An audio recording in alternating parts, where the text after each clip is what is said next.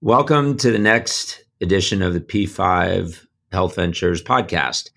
With me today are Eric Feinstein and Matt Claster, who, among other things, run Northwell Ventures. For those of you that don't know Northwell, they are the largest provider and I believe the largest private employer in the state of New York. And we are about to embark on what I believe will be a very far-ranging discussion. So, Matt and Eric, 1-2 pick 'em. Would love you to just give a little background before we dig into the heart of the conversation. Sure. Go ahead, Eric. You first. Thanks, David.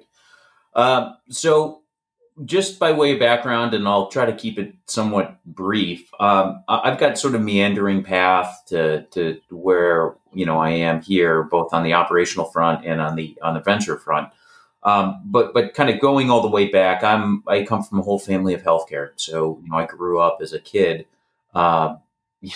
going to the emergency department and going into the hospital setting, knowing that I always wanted to be in healthcare in some way, shape, or form.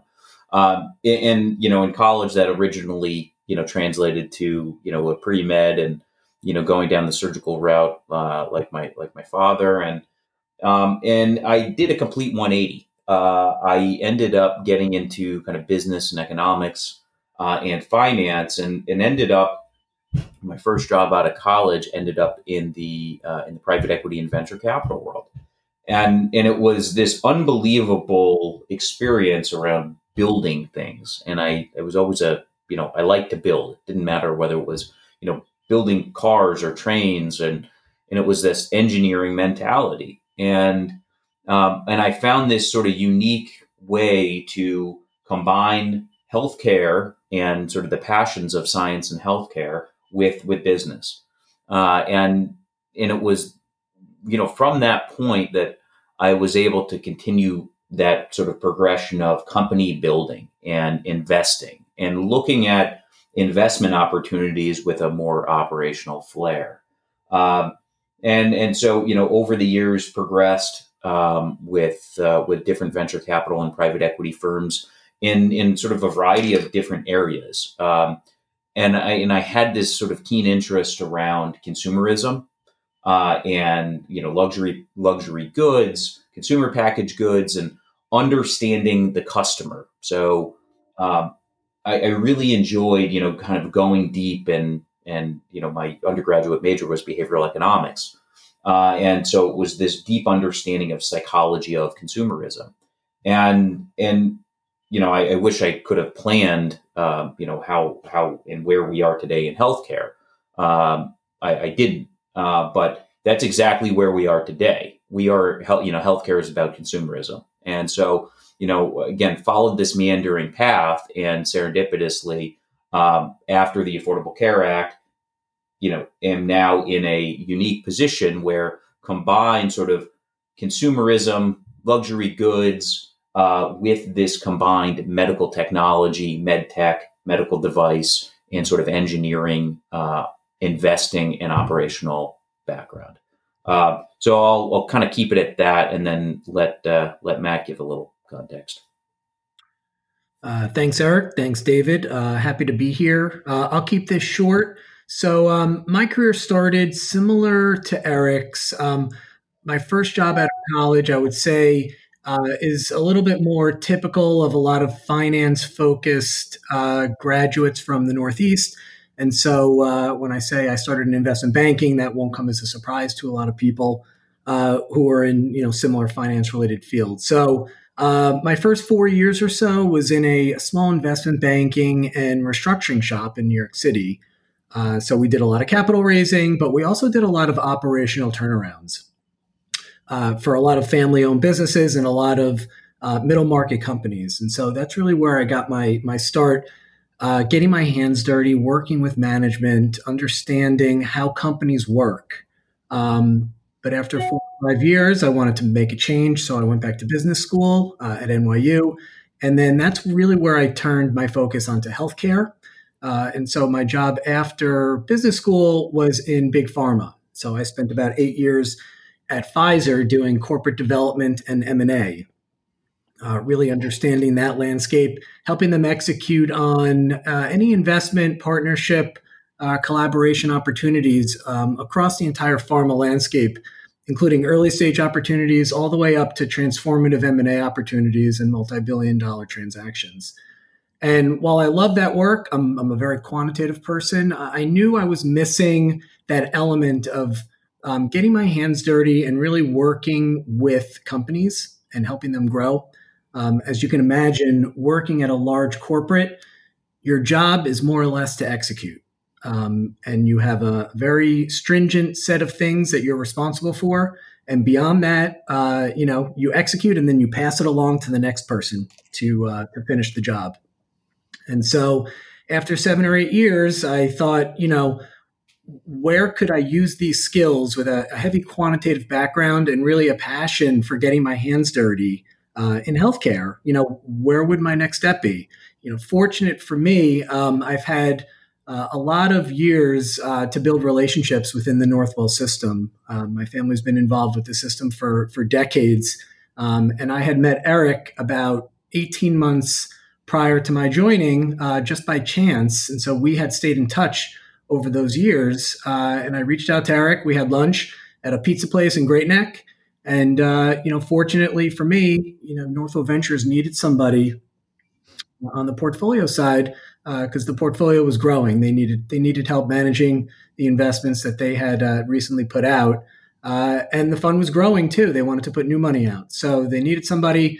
My background, we thought fit in really nicely. My close connection to the system was added incentive for me to come and help them grow that portfolio and help Northwell diversify their revenue stream. And so I joined Northwell Ventures almost 2 years ago now.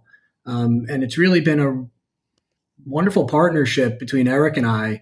I think our strengths really play off each other. And again, we have different backgrounds, but I think they're very complementary. So it's been 2 years. We've made a lot of progress on the portfolio. Obviously, these are challenging times now, which we're all navigating through. But so far, we're holding steady, and it's been a wonderful experience, and we're excited for the future. Great. We actually first met about, I believe it was about a year and a half ago when I was due diligencing Conversa for second time. And so we'll cover some, we'll cover some ground from Conversa, another company that I wound up investing in that Northwell has also taken a very big role in with Claripath. But maybe take a step back and talk about what you see from the provider side as investors and build a little background on what you think companies need to do to succeed in healthcare and take a little latitude on what you want to say and how you think we should discuss this. Sure. So David, I want to go kind of way back to the beginnings. I've been here about 5 years, almost 5 years now. And when I came in, Northwell had asked me, how do we build a venture capital function? So, we have this mission-driven nonprofit healthcare delivery network that is really best in class in so many respects and has this tremendous scale. And we have assets throughout the system, clinical assets and intellectual property assets. And it's finding ways to maximize value. So because we are this mission-driven nonprofit, it gives this connotation that we don't need money. And the reality is we, hospitals, need money. Extremely high cost structures. What people don't really understand about hospitals, and in particular in major cities, is that the cost of living is extremely expensive. Pieces of equipment, medical devices are extremely expensive. We have to provide care. We are not like a business that can turn customers away. We are not like a business that can just raise a price. Everything is incredibly regulated. We have bureaucratic steps imposed by the government. We are at the intersection of medical device firms, pharmaceutical firms, managed care companies, consumers, the government, and I could add a number of others with clinicians, doctors, nurses, and every single one of those stakeholder groups has a different set of competing interests, and so it's a very, very delicate and tricky balancing act to walk in hospitals and healthcare. And so we have a very high cost structure. Most hospitals operate in sort of in good times, pre-COVID, in sort of this 1 to 3% EBITDA margin. Now, if anyone, recognizes that most distributors operate in sort of that 6 to 10% EBITDA range, you'd realize that, wow, we're not all that profitable. And so any dollars that we do make gets reinvested for growth purposes and fulfilling our kind of clinical mission. So about 10, 15 years ago, there was, a push toward finding alternative streams of revenue to help diversify reductions in reimbursement rates. And that's been the trend for the last 10 years is how does the government, Medicare, Medicaid, how do we cut reimbursement rates on procedures? How do we decrease overall healthcare spend? Now, that's a problem for us because we are at the end line caring for the patients and we get squeezed. There's a lot of people that get paid in that process. And so, there was this push to find alternative streams of revenue, to fix leaky roofs, to buy, new pieces of capital equipment, and also change the culture. Bring new pieces of technology into the clinical workplace that help clinicians do their job in a more effective and efficient way, and force the hospital system to think about delivering care in a unique and different way. And so, there's a lot of ways that we have done that through clinical joint ventures, through through innovative, technology transfer mechanisms, creating intellectual property and spinning that out of this health system, to investing in external companies that we bring into the walls of the health system and incubate. That is really kind of the crux of where Matt and I sit. And it was about 4.5, 5 years ago where we really started to ramp up our direct investing into externally facing companies, and finding progressive and technologically, innovative businesses that have a really cool concept or idea, have a little bit of proof of concept that we can then bring into the walls, further refine, incubate, test, and hopefully produce a product, service, or technology that we will use as a customer to fulfill some mission critical strategic need, as well as building a business that has the potential to make money that we can then put back into the health system to, again, diversify revenue streams. And so, we look for opportunities that sort of fit this strategic return and financial return parameter. Most corporate VCs focus just on the strategy piece. We focus, and I'd say institutional VCs focus obviously on financial return. There is no strategic element to it.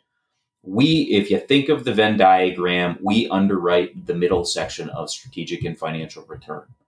That is a very challenging thing to do, and to do it well. We have been operating like that for almost 5 years. And every investment that we make has to enable the mission and strategy first and foremost, has to enable us to increase access to care, provide higher quality of care, higher levels of efficiency, better patient experience. Bare minimum has to do that, but it also has to have a institutional grade investment opportunity behind it. And in finding opportunities with, the intersection of those two, it's not an easy thing to come by. So, Eric, that's a great point on how difficult it is to actually find opportunities that fit both of those priorities. And I will say, because it touches on a point here, that doing this job is more than just sourcing good deals.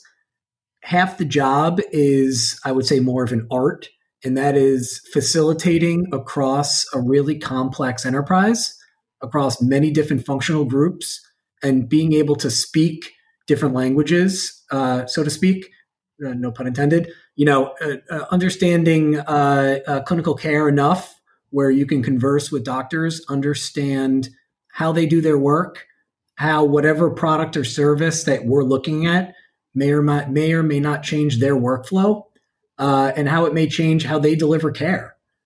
I mean, as many people know, doctors, that's an excellent point, because this is where this is the conundrum that I think a lot of investment and venture capital firms face and entrepreneurs face. And this is not a knock on Silicon Valley, but I do generally, see this often, where you have a tech entrepreneur, and this is specifically for HIT, healthcare information technology. You have a tech entrepreneur that has never spent a day in their life inside the walls of a hospital or have accessed a clinician. And they take a consumer-focused technology or tool, and they say, you know what? There's a massive market opportunity here in healthcare. But they don't really understand workflow. They don't understand how this translates into a healthcare setting. So they take this tool, which they say, well, yes, productivity-wise, you have to adopt something like this. And then they build this unbelievable UI. They build all of these, consumer-grade elements, take it to the hospital, and there's zero traction. And they have no background in the healthcare realm. They don't understand sales cycles. They don't understand, which in the hospital and provider world are long, very long, and can kill a business, particularly a startup. And so it's this disconnect between, that lack of healthcare experience and finding the opportunities that kind of, are good financial investments and also hit that strategic return. So Matt, you're spot on in, talking about navigating incredibly complex and matrixed organizations is such a significant portion of what we do, and that impacts everything in these in these investments, working capital wise, dilutionary wise. And so now you take that one step further to when you think about structure and valuation. I mean, all these things are tied together, and I know that, but I think you're spot on. Yeah, I mean, the other thing I would also hammer home is that any venture function within provider groups, and there are several of them across the country. In order to get things done, you need a clinical champion to stand behind whatever opportunity you're looking at. And so it's up to the people running your funds to make sure that they're communicating and understanding the value prop appropriately, because we're the ones that are sitting in between the company and the providers and the clinicians. And so what I mean by that is, we need to be able to understand the workflow, the terminology, how it's going to improve clinical care, and be able to communicate that effectively to our clinicians. Because, a lot of times we may not understand a particular therapeutic area enough to really communicate what this product or service is going to do to change and better clinical care. And in those cases, the providers really aren't interested. And so we've kind of lost the opportunity to gain a champion to stand behind, a company that we want to invest in. And so it's hard, and it's more of an art than a science. So it's more than just sourcing deals, which is where I think a lot of provider groups fall short in this business. You think maybe it's worth going into Conversa and how we first met, or why we first met? We don't have to talk about how we first met, but the role that Claripath took in really helping make the company, and taking a board seat. And Eric, I know you're an observer, and I'm an observer on the board, and would love to hear kind of how you brought that into the system. And as people have listened, I've interviewed Murray, and I, it seems to be quite impactful on the operations at Northwell, growing all the time. Obviously, COVID set back everything, but things are opening up again. So, Eric, maybe talk about how you championed that and got that integrated into Northwell. Yeah, sure. And it's a great example and case study on having conviction about a investment in a thematic investment area. I was always passionate, and because of my consumer background, and you read the kind of the tea leaves, you see that healthcare and the communication mechanisms, and I'm sure everyone's experienced it. You go to a doctor's office, you fill out, on a pad, a checklist and pen and paper. And then, maybe they call you before, maybe the physician's office calls you before, maybe they don't. And you just kind of step back and you say, wow, this is incredibly antiquated. And there are some reasons why, and people need to understand that healthcare has sort of ingrained technological tools, and there's rationale and reasons why, because at the end of the day, you're caring for a patient's life, and you have to have sort of security and reliability of data and all that. But I kind of stepped back and I said, we need to get into the 21st century. We have to find ways of communicating in a more effective way. And so I actually met, the two founders of Conversa, Wes Schell and Phil Marshall. And I was immediately struck by the simplicity of, the UI.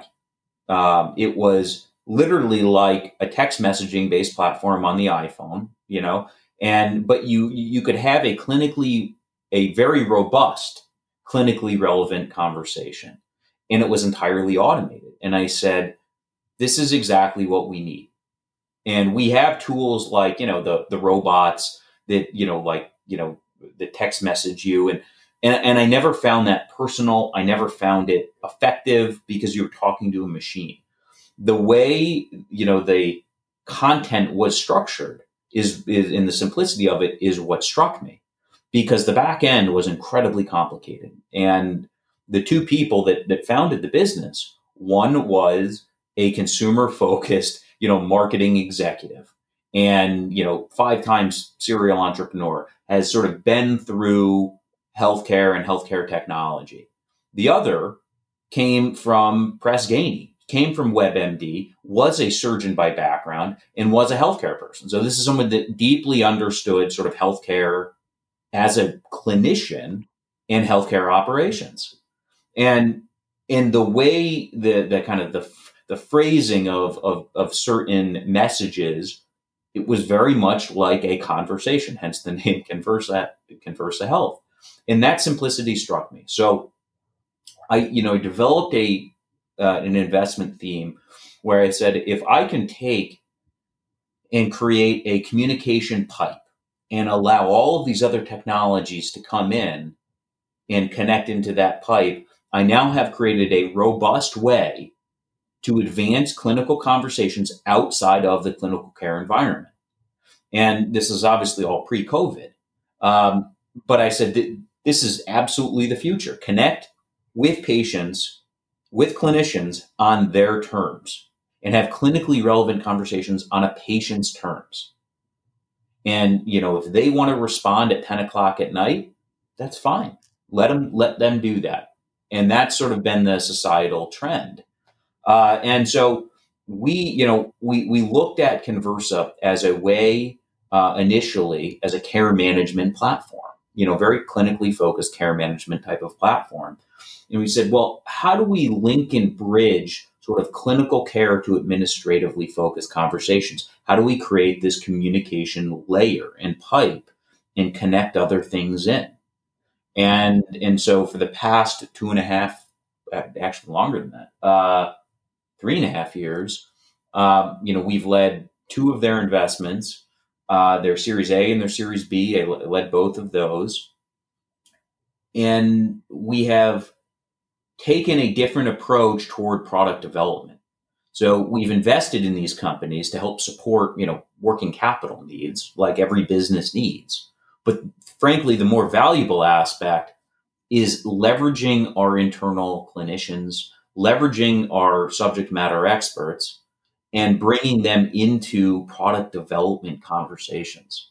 So identifying use cases for growth, and then helping build a conversation set in a very medically literate, robust way. So it's designed by Northwell Health for Northwell Health to use. But it's done and this is not a knock on large corporate or Northwell at all, but building things inside large corporates are very challenging in kind of large, kind of bureaucratic organizations. Innovative, progressive product development, the product development is challenged in large organizations, and it doesn't matter where you go. So we basically use these companies as a way to advance rapidly, iterate quickly, fail fast, learn from it, and continue that iteration process while leveraging sort of the best of the internal subject matter experts. Great. Yeah, I mean, how far do you know offhand how far integrated it is? I know it's been moving in oncology and GI, and off the top of my head, David, I can't recall how many use cases, but it's upwards of 20. From connecting with a patient, what Conversa does exceptionally well is manage complex care and manage that complex care, but provide deeper information to the clinician to manage that care. And then also it has the ability to tie that to patient-reported outcomes. And that's on the clinical front. There's a whole nother layer to just interacting with patients on the administrative and the marketing front. It's connecting with patients. It's having conversations with them to let them know that they have access to certain resources. It's a communication pipeline. And we saw this now, as we're squarely in sort of COVID, we couldn't connect. You couldn't connect with people in person. So you had to connect electronically. And we were, fortunate enough to have some of these technological tools like telehealth, like Conversa. So we constantly have touch points.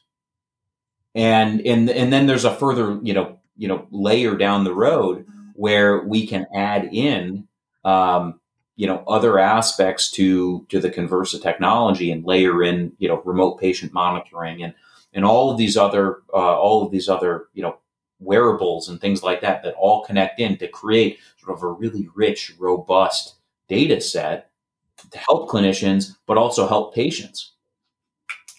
Yep. Eric and David, on that point of integration, it also speaks to the level of effort I think that we've gone through to integrate this solution into a large system like Northwell has been a massive, massive effort. And for good reason. I think there was a healthy dose of skepticism around the solution and the impact that really it was going to have. And for good reason. I mean, in healthcare, which is different than most other businesses, you can't screw up because you have, someone's patient's life on the other side of it. And so there's usually I don't want to say skepticism, but hesitation in adopting new solutions that may or may not affect somebody's care. And so, a lot of people feel like, you just write a check and sit back and see how it goes. But really, when we write the check, especially in this case, the work really just gets started. Because we've spent the better part of 2 or 3 years educating the system, educating our administrators, educating our clinicians on the value prop of this. And as we do that, more service lines actually have adopted it. So there's been starts and stops, but we're in a really good place right now, and I think we're all really excited as an organization about what this solution can really do for us. Great. Before I go on to Claripath, because I have a great lead into that, because I'd like to talk about that as I told you before we started recording. Perhaps you could give an update on provider-based venture in this COVID world and what you're seeing amongst your peers and how COVID itself has impacted healthcare investing and new companies coming along. I mean, budgets are tight, et cetera. So yeah, Matt, why don't you lead off on that? Yeah. So, I mean, I think it's twofold. I think on the one hand, COVID has exposed flaws in the system, whether or not it's care coordination, whether or not it's in the lab, whether or not it's in how hospitals are designed and how isolation rooms are designed, whether or not it's in hospital-acquired infections and how you disinfect your ORs, or in revenue cycle and cash flow management. And so in that respect, provider venture groups, I think, are using this opportunity to jump in and really invest in companies that they think will, may get adopted a little bit faster than in usual times, because I think hospitals are really eager to fix those flaws in the system, especially now. On the other hand, it should come as no surprise that hospitals that are in hotspots of this pandemic have really suffered financially, shutting down most of their normal operations. And so, on the one hand, there's a lot of opportunity. On the other hand, there's this, flight to safety almost. And so, I would say the bar has risen in terms of what opportunities we're looking at. What kind of return on that investment we can generate, and in how much time we can actually see some kind of a value generating event. But on the other hand, I think people are really eager to deploy cash into the opportunities that we think we can plug some of these holes. Eric, what do you think? Yeah, I think that's spot on. We are looking at strategically relevant opportunities right now. And the interesting, conundrum is that, we have financially been absolutely clobbered, just absolutely crushed. When you have your revenue effectively go to zero,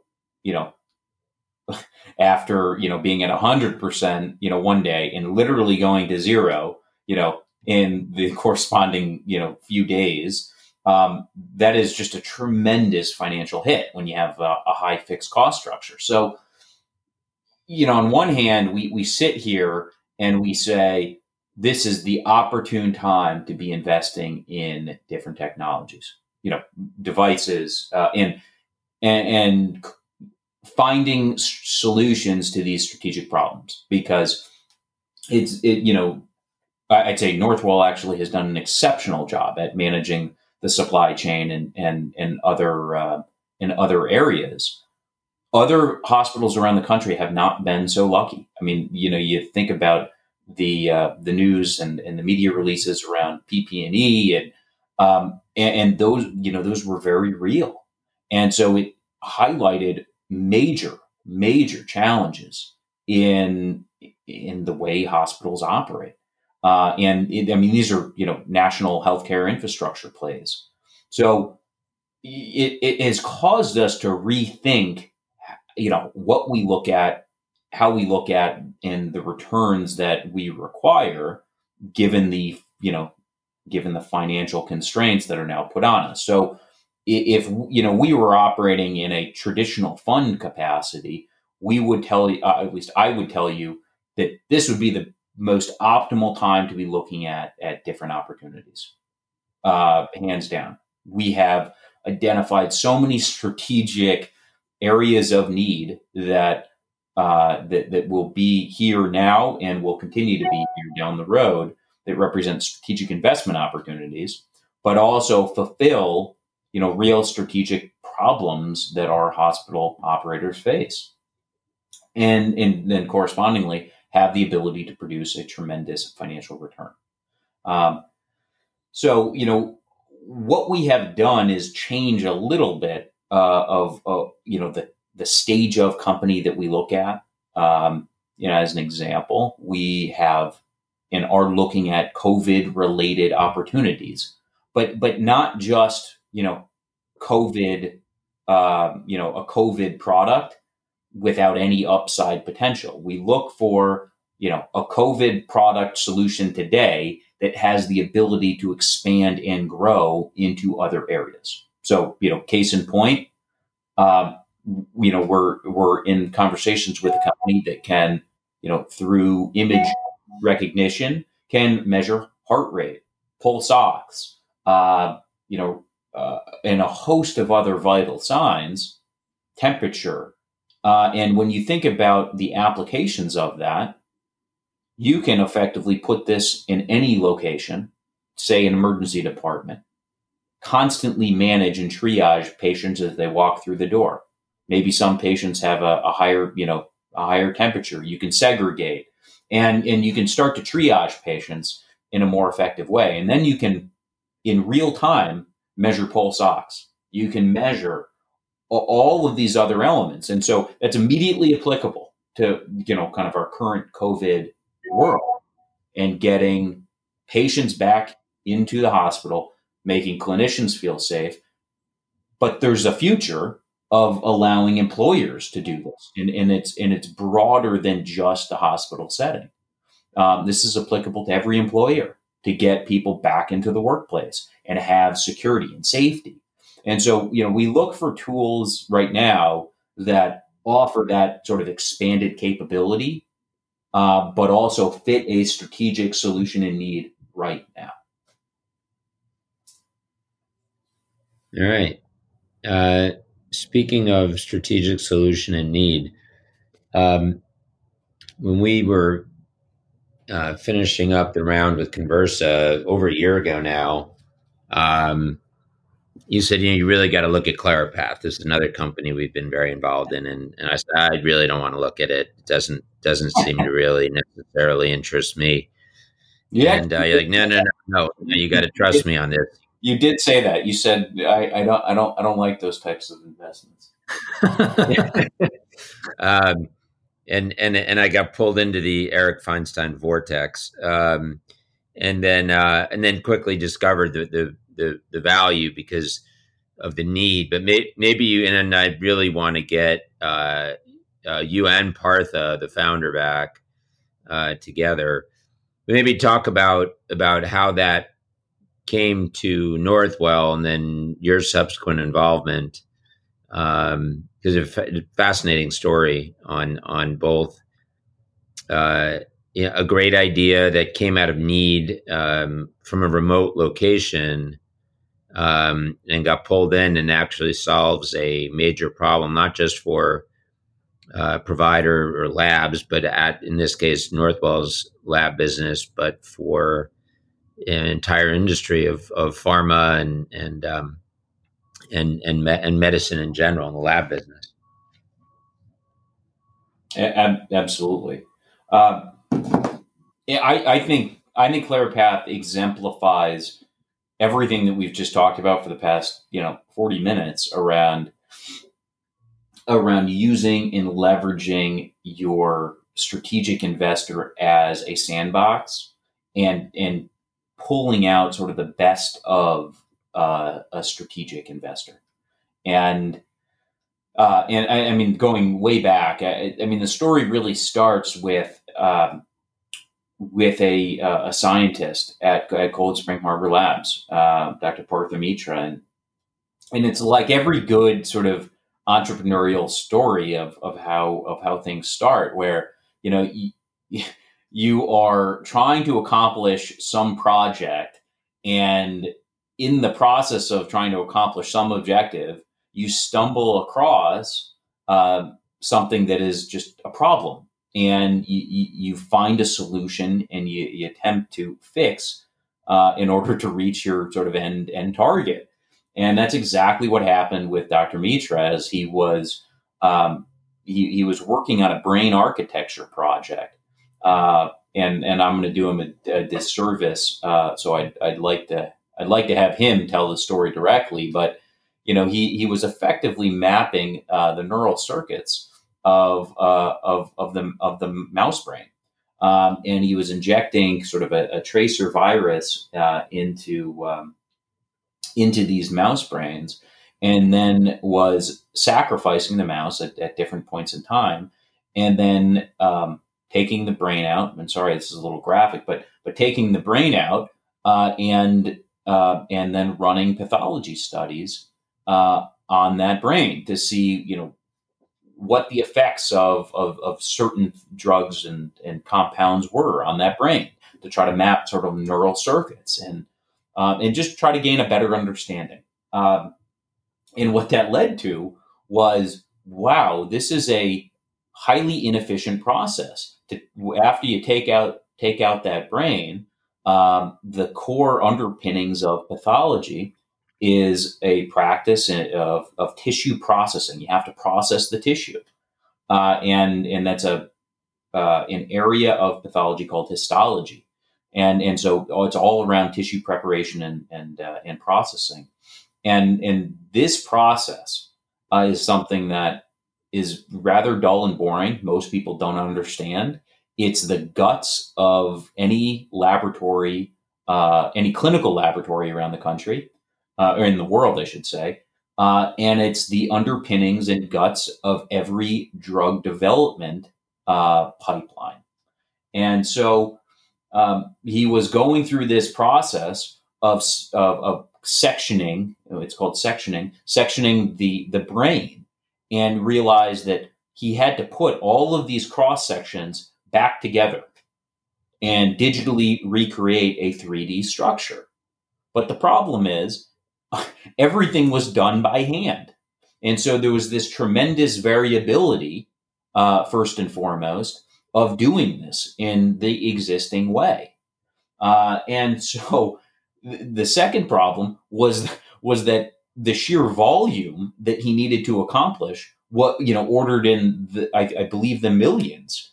And so actually doing this in a manual way was just cost prohibitive, time prohibitive. So they designed a process which and sort of perfected a process that had been out there called tape transfer technology. And instead of I won't go into the deep detail of the existing process, but there's an existing way of doing this in it's called the water bath method, and they effectively take a piece of tape, they roll it on a block of tissue, and then they cut a cross section of that tissue, and then apply it to a glass slide. Because of their process, they get the same. They can sort of longitudinally go through, say, a brain, and every single tissue is in the same orientation on that plane. And so now they can recreate that that 3D recreation of the brain in a consistent way. And then they developed a and a more of an automated kind of process to do this. So that was sort of the genesis of Claripath. And you have to ask Partha because he'll give you a much better description. Claripath was the commercial offshoot from that research work that was going on in Cold Spring Harbor Labs. Northwell has a research affiliation with Cold Spring Harbor, very deep ties, both on Long Island. Cold Spring Harbor, one of the kind of preeminent, if not the preeminent, research institutes in the world, and one of our top pathologists and the head of our laboratory caught wind of what was going on here and became a scientific advisor and helped the company think about this and said, "Wow, you guys are really on to something that could transform histology and pathology." And so that was sort of the beginning of the Claripath story, was taking this process and fully automating, creating a smart robotic machine that can help automate a manual process in histology today. And I can go deeper if you want, but there's a lot of complexity there. So I'll take the cue from you, David. Yeah, no, I mean, I would simply add that the most simple thing from a patient perspective, you can take all the different stakeholders. So take a step back. If you're a pharma and you want to test something in tissue, whether it's animal or human tissue, you are going to inject it, expose it, or do whatever you're going to do to it. And then you need to take that sample and then put it through and then have someone look at it. And we're still a long way from computers automatically deciding what they see, which could be a whole other discussion maybe when we sit down with Partha. But this actually takes all the tissue cutting, which is very time consuming, and there's a massive labor shortage. So that's one of the most interesting things to me, is the desperate need for this. From a patient perspective, which is what interested me because I've been through this before when I have had pathology done, is the long wait times, which is primarily due to a labor shortage. And the fact that someone of infinitely less skill set, which means infinitely more people could fill that labor spot, theoretically at least, can take a whole bunch of cartridges. So someone goes in, right, for the average person to just think about it if they haven't been exposed to it yet.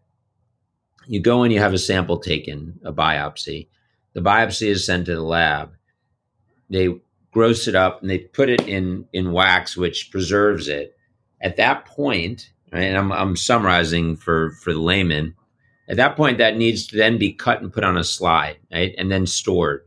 And there's all the laws that about storing these for 20, 25 years, both the wax and the slides.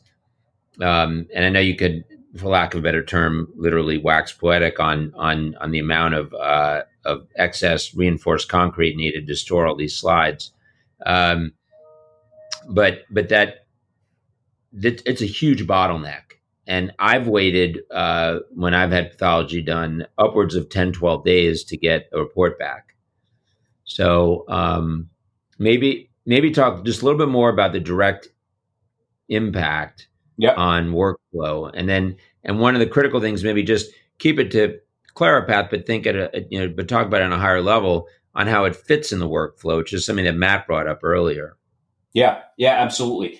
So let me start by saying there are two core fundamental, service lines within medicine to be able to practice medicine. It's pathology and it's radiology. I mean, you have to have imaging and you have to have pathology. Without those two things to provide evidence and sort of, give direction on treatment pathways, a GP is just kind of shooting in the dark, or an oncologist is just, they're shooting from the hip.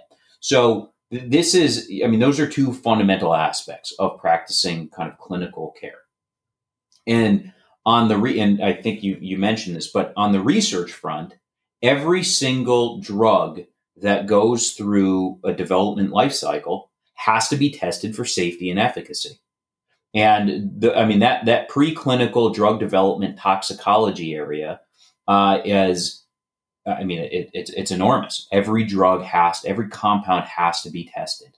So, in rabbits, dogs, mice, non-human primates, etc., pigs, they go through this process where those animals are dosed at varying rates. The animals are sacrificed, the organs are harvested, and then the process is exactly the same as what you just described, and is then looked at by a veterinary pathologist to understand the effects of that drug and that dosage rate and all of that on those internal organs, again, for safety purposes. So that process doesn't change whether you do it for, a pig or, a mouse, or you do it for a human. That process is exactly the same. And so when we think about the shortage of histotechnologists, the average age in the industry is probably about 55 years old. And I'm speaking, kind of generally here in North America, but about 55 years old. And there's not that many schools and people entering this profession. This used to be, 25 years ago, this used to be the area where you could train, Joe the garbage man off the street and train him as a certified histotechnologist. Today, because of increased regulation, you can't do that. I believe now you have to have a BS in biology or chemistry, and then have advanced training after that. I believe of roughly 3 years. So when you talk about 4 years plus another 3 years, you're almost at the time frame of an MD when you think about it, and so we have this shortage of people entering this area, and we have people exiting this workforce. That's a problem because our supply of talent is dwindling. We also have a demand of tests that are continuing to go up. Higher incidence of cancer, aging population. We've got a really big problem when the demand for tests is going up, yet we have a supply of talent that's going down. You've got shortage challenges, and so we face that here today, even at, say, our Northwell facility and labs around the country. We're at reduced levels. Most of these histotechnicians have 2 or 3 jobs that these folks are working, and so it's a well-paying profession, but people are tired. They make mistakes, and there's just a lack of people to go around. So to solve that, you really have to. There's only 2 ways to solve it. You either increase your funnel size of people entering the workforce and relax regulation, but that takes 5+ years to actually filter through, if you even get there. Or the second is automating this manual process. So what we have done at Claripath is automate this manual process and automate that human histotechnician.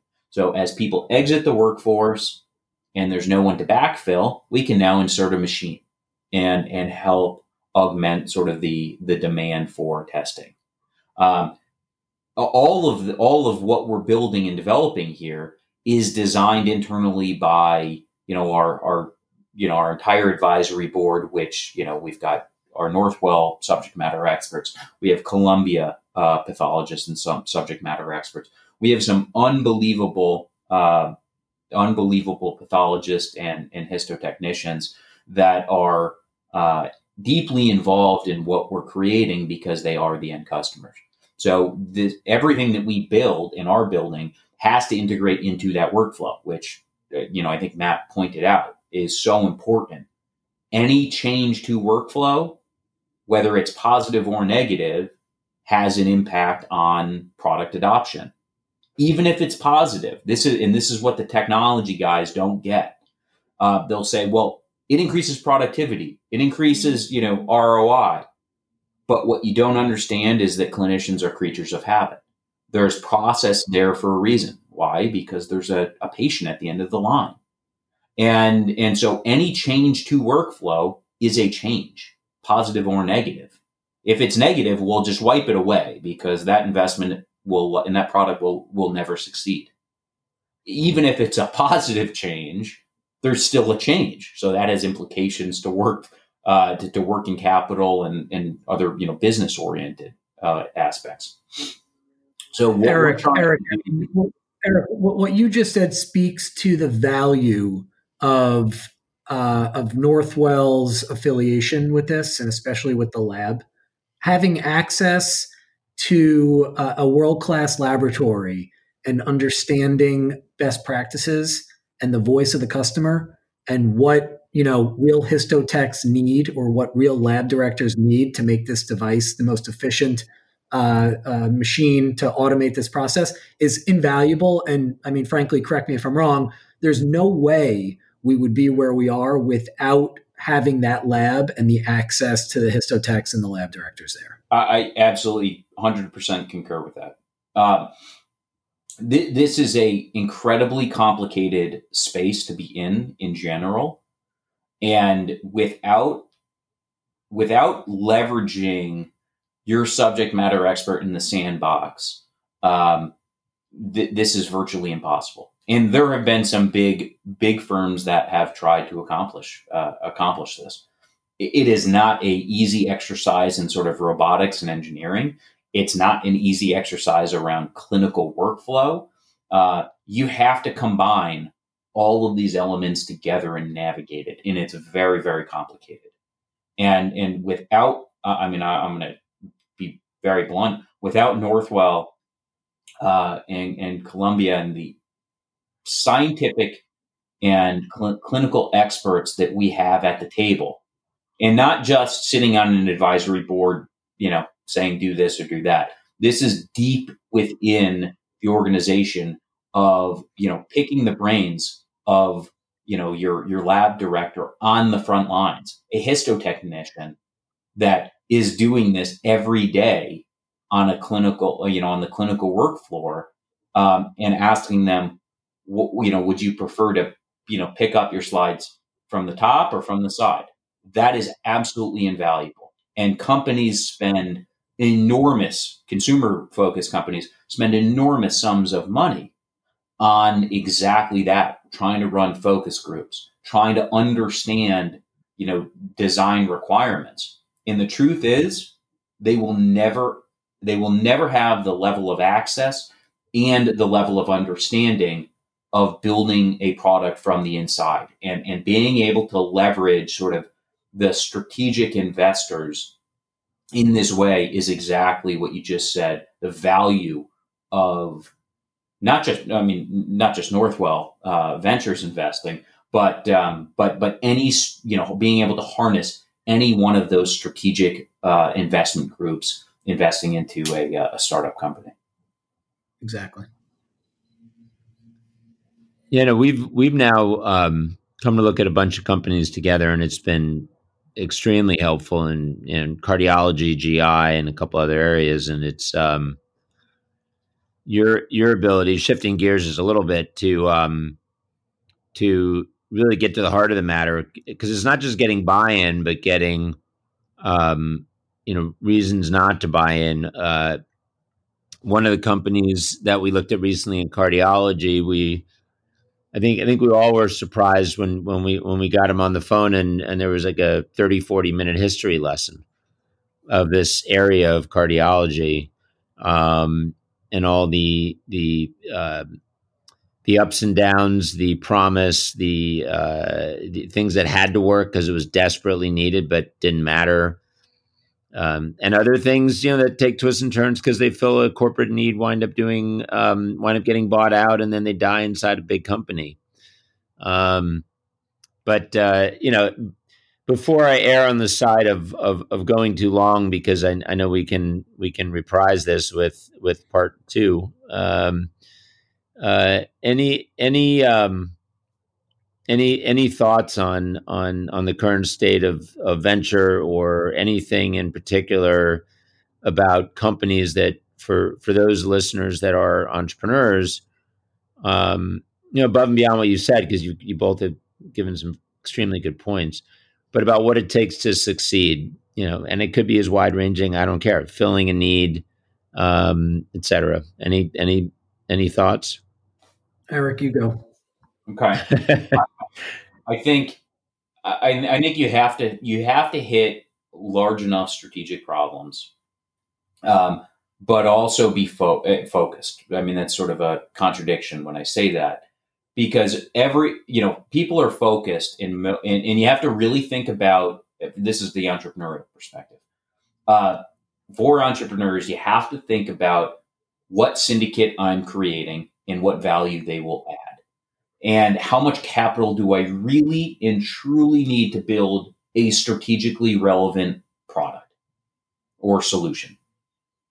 Most of the companies that we see, and this is not a knock on major institutional venture capital, but it is a different model where people are, these institutional VCs are looking to put their business model is about putting capital to work, investors' money to work into these companies. So, they don't really worry about the dilutionary aspects, because they typically reserve capital for follow-ons. Second, there are a lot of them are shooting for sort of moonshot ideas, and they think about, in aggregate, their portfolio, and if 75% of their portfolio, peters out and are losses, that's fine, because they've got another 25% that are, 10 times their invested capital. And so as an entrepreneur, you could be at the mercy of being in that 75%.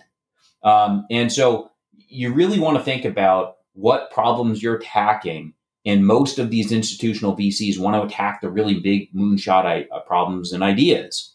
But that may not be necessarily what's best for an entrepreneur trying to build a product and get get to a reasonable liquidity event, because it's not just about finding the next unicorn.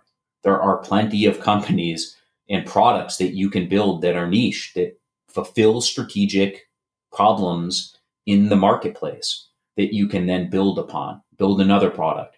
But if you have the right team in place with sort of a good product that's fulfilling a strategic need, you can always continue to build on top of that. Excellent. Anything to add, Matt? No, I mean, that was well said. I'm going to add two things. One is around specifically provider venture groups, and the other is more of a broad statement of venture. And on the provider side, I will say that I think going forward, a lesson to take away from even this period, but even before that, is that I think people have made mistakes in the past believing that they needed or wanted to invest only primarily in those companies in which their system was a customer of, believing that you're adding significant value just because you're purchasing from them. Where we all know that not all companies make good venture investments for a variety of reasons, but I think we can save that for another day. So I think going forward, I think you'll see a lot of provider groups understanding that, because a lot of those investments, I think, have been exposed in this environment. And then secondly, I think going forward, I think, especially in healthcare, it's going to be very simple. You stick to that quadruple aim around the opportunities that you're looking at. Does it make healthcare more accessible? Does it make it more personalized on the end user, on the patient? Is it lowering the cost of healthcare? And then finally, is it leading to better outcomes? And I think, if you stick to that, those core principles, you're probably going to find or, take through really meaningful companies, so that the providers can utilize them. And lead to those four goals. So again, Matt, really simple. I want to add one small comment to what you just said. which is on the outcomes and the ROI. Hospitals, we see so many opportunities out there that are they're touchy feely, and it's patient experience, and you sit there and you say, yeah, this would definitely be impactful to the patient experience and would likely provide a better patient experience, but it's really difficult to quantify by how much. And where a lot of these conversations break down is that they don't have really robust clinical research and information of how much it increases the patient experience and what that translates to from a pricing perspective. And most of these companies' business models break down around pricing. And so that's something that you have to really find your value proposition and your ROI from day one. And, or there has to be a very kind of cogent business plan in order with a strategic partner to get that information and flesh that out, because the opportunity will never be successful in healthcare, in providers, if you don't have a robust enough, administratively focused ROI, but also a clinically focused ROI as well. Exactly. Yeah. Excellent. Very helpful. I appreciate the time. And I think I have a suspicion we'll be back doing this again soon, maybe talking about some of the prospects we're seeing and acting on. And Eric, I need to get you and Partha in here to talk more in more detail about Claripath. That would be great. All right. Well, thank you. You provide a great background and perspective on sort of the genesis. And there's a lot of really interesting things about, how we're thinking about changing and altering the industry of pathology, but doing so in an incremental way. That's the important thing. Excellent. And then we can also get into the whole concept of standardization of tissue sampling for feeding these AI engines, which I am probably going to cut you off now before you before you take that and run with it. So, and we'll save that for the next recording. So thank you, gentlemen. Thank you. Thank you. This was fun.